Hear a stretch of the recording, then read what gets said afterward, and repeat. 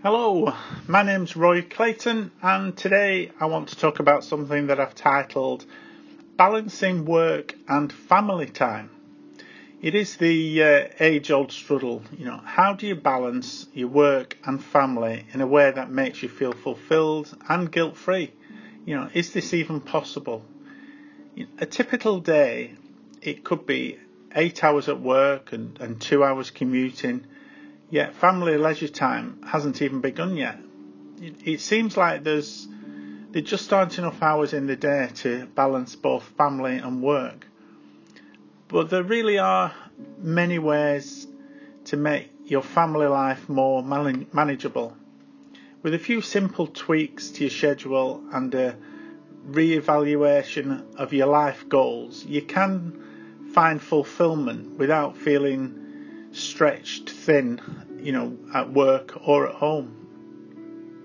So let's evaluate our career path.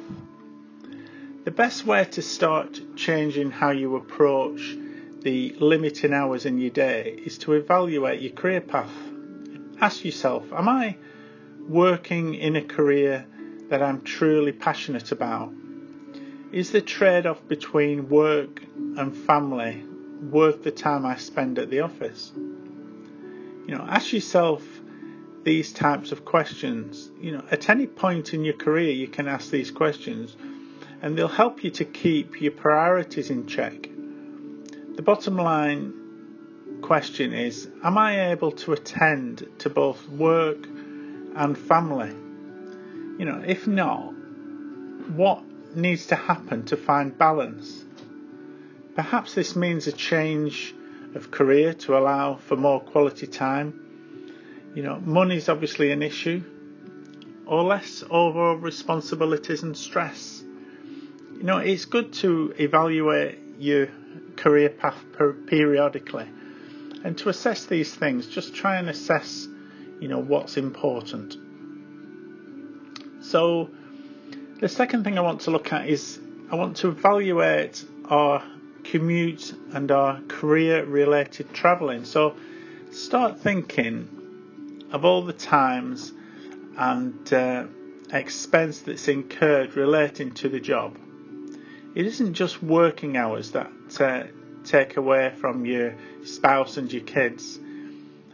Commuting, it could cost you a couple of hours a day, while business trips as well, they could take away countless hours of valuable time that you could otherwise be spending with your family. So evaluating these aspects of your job, it will help you decide whether it's worth it or whether it's not. What you could do to change that, what is it that you could do to change your commute or, your time away? These things do need to be assessed regularly. For example, you could ask your employer if they would allow you more freedom with your working hours. Or you could ask if your boss would allow you to work from home, maybe 1 or 2 days a week. You just might be surprised by what your boss has to say. Next, I want to look at evaluate your career duties.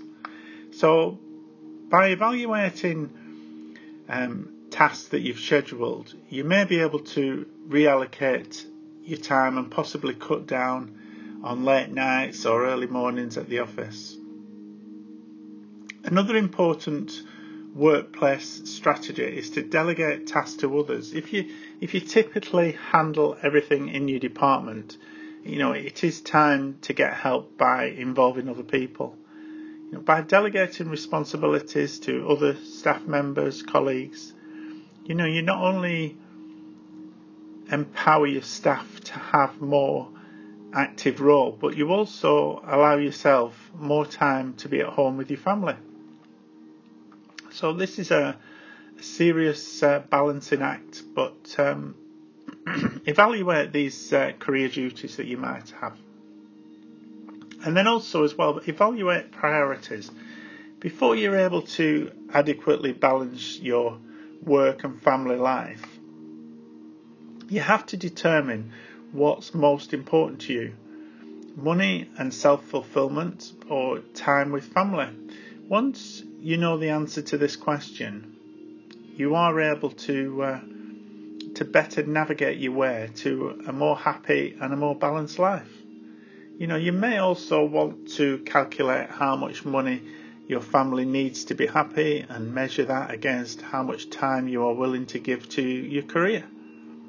If your current job will never give you that balance or flexibility that you desire, it may mean that you need to consider other career paths. Or if your current employer won't allow more vacation time, flexible schedules, or remote work, it may be time to consider a new job or a different company. These things are decided with these evaluations. So, few people duck out of the rat race long enough to even evaluate the bigger picture. You can get stuck in the 9 to 5, as some people like to call it. This is why it's integral to stop now and then and just evaluate what's most important to you and your family.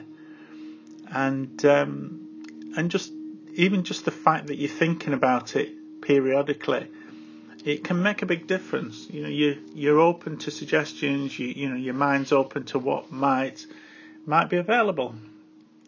So I hope you've enjoyed this today. I hope you've got something from it, and I'd like to thank you for listening. So thank you, and bye bye for now. Bye bye.